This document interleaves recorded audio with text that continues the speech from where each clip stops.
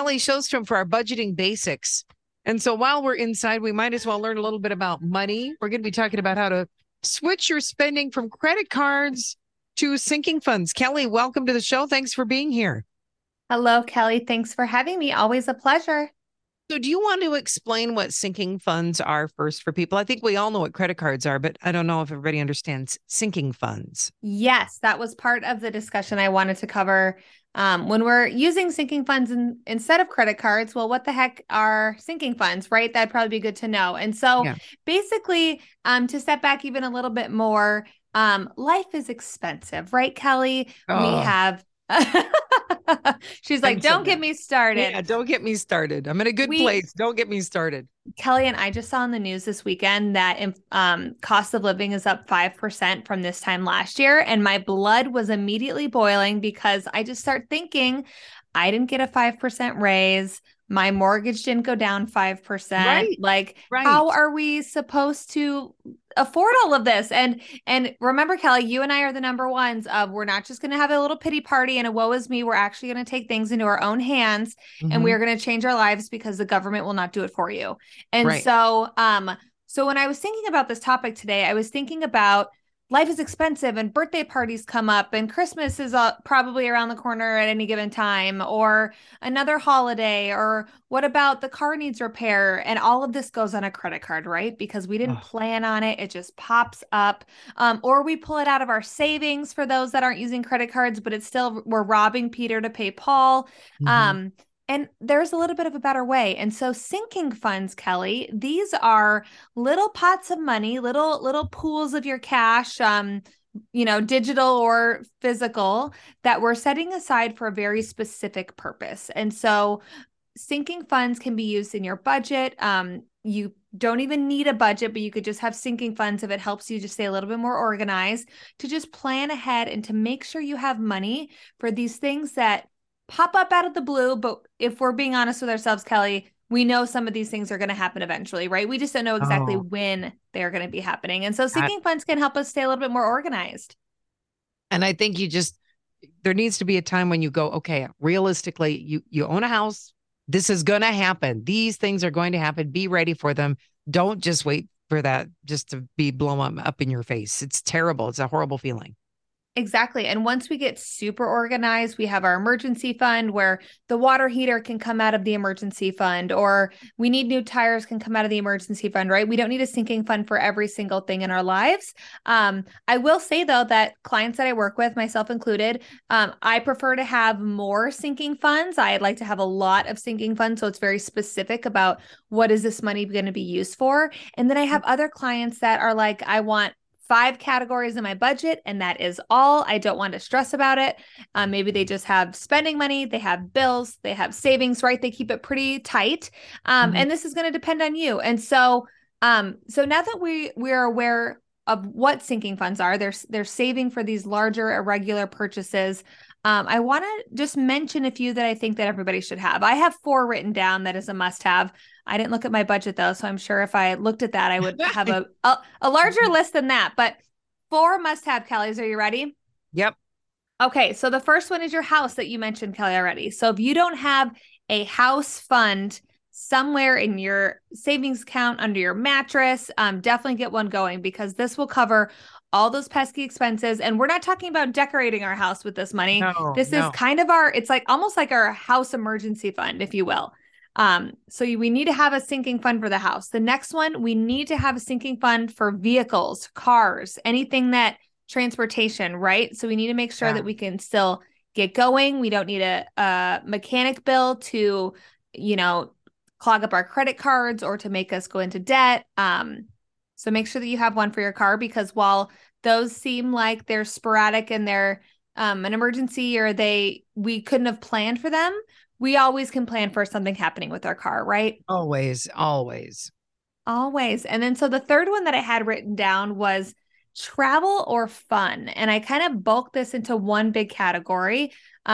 But mine is quite a little bit more detailed than this. But it's basically what are your extracurriculars? Are you traveling, weekend fun, long road trips, if you're doing Golf every crocheting? weekend. Yeah. Exactly. There we go.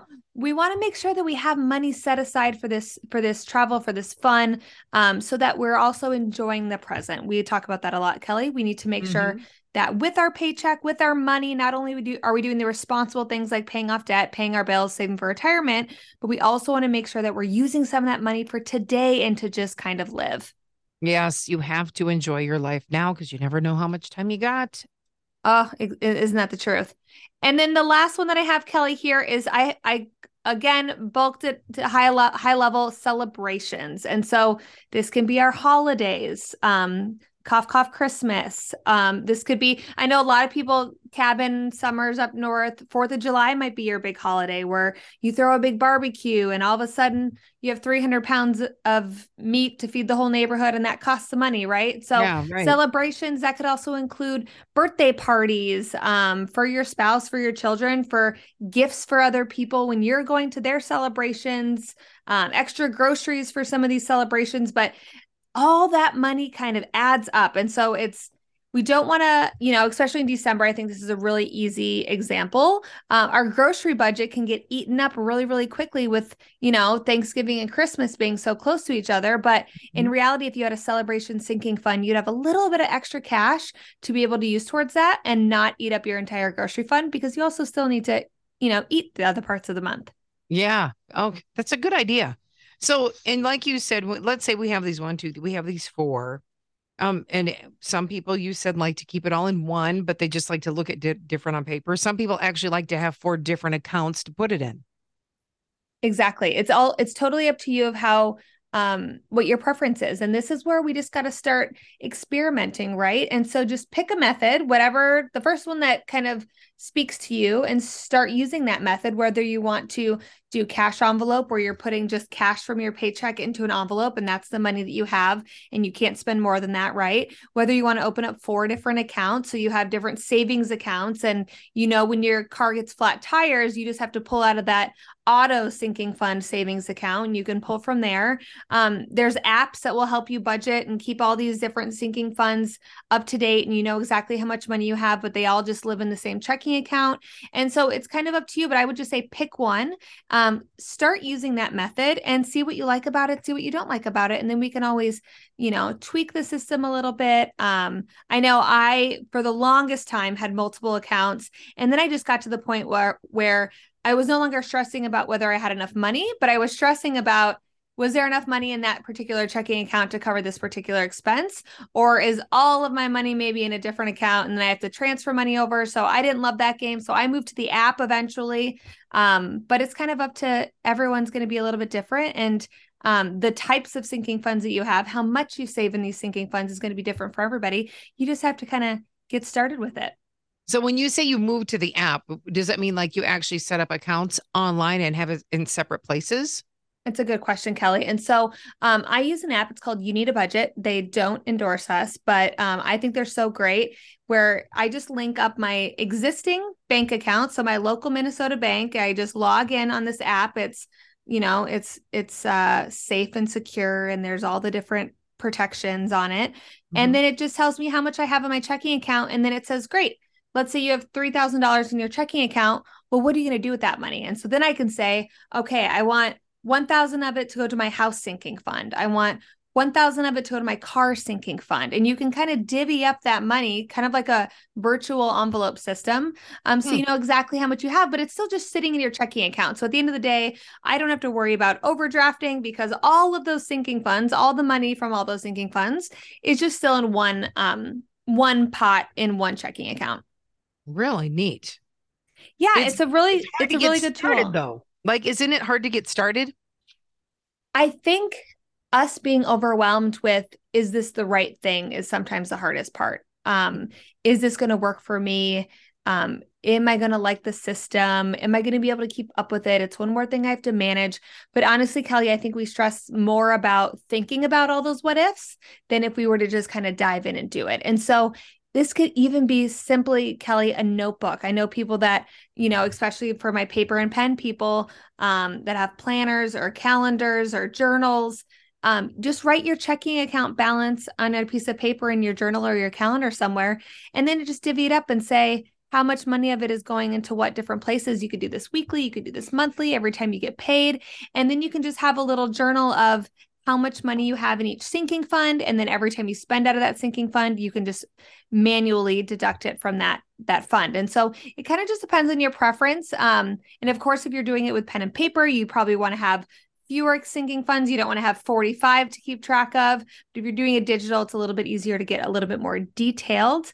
But you just kind of have to get started with it. And Kelly, you don't have to start with the perfect system today, right? You could maybe just have these 4 sinking funds and everything else is bills and everything else is in a different account. And then you don't have to worry about keeping track of everything. You just know bills are paid. I have these 4 sinking funds. I already have my retirement on auto. And so everything else I can spend, right? Yeah, try not to make it too complicated too quickly. So do these apps like this one you mentioned, you need a budget? Does it say, hey, have you set up a savings account yet? Maybe you should does it like give you suggestions?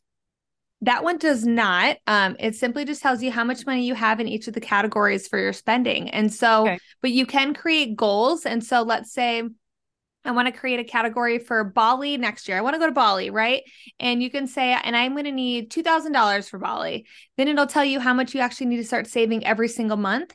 It'll tell you when you're behind. And so if you don't have enough money to go to Bali next year, maybe you need to reduce your trip a little bit or extend when you're going to go. But there's a whole lot of ways to stay organized electronically. And if it's scary for people, I totally understand, but it might be worth kind of looking into. And there's other apps as well. But the biggest thing is to kind of get started and use some of your existing data, Kelly. The last thing I want to talk about is how to calculate this money, right? So use some of your existing data that you have, look at your bank statements and receipts from car repairs and say, okay, how much did I spend on this kind of stuff in the last year? And that's maybe how much I need to start saving for the next year. And then, just do the math and divide that by 12. And that's how much you should be setting aside each month for each of these different sinking funds. Yeah, that's a good idea because I was going to say, how do you decide how much you want to put in your house fund versus your travel fund versus your vehicles? Because it could be different. Exactly. And for your travel fund, that's a really good example where just say you're going to go on one vacation per year. And then you do a little bit of quick math of how much are hotels and flights and that kind of stuff. And you say, you figure out how much it's going to cost you and then figure out how much time you have to save for that money. Right. And then that just tells you simply how much money you need to save per month to get you going. And then once you go on that trip, you can start saving for your next trip. And it's not going to be perfect, Kelly, but even if you're $500 short on your vacation, it's a lot more money that you wouldn't have had otherwise if you didn't start the sinking fund. And so, and each time that you start saving, you're going to get it better and better and better. And next thing you know, you have so much money in your car fund because your car is just being so nice to you lately, right? And then you're saying, well, maybe now I have enough money for a down payment on a new car. And so it's no longer using that money for repairs. It's getting a newer car with that money that's just been sitting there on the side.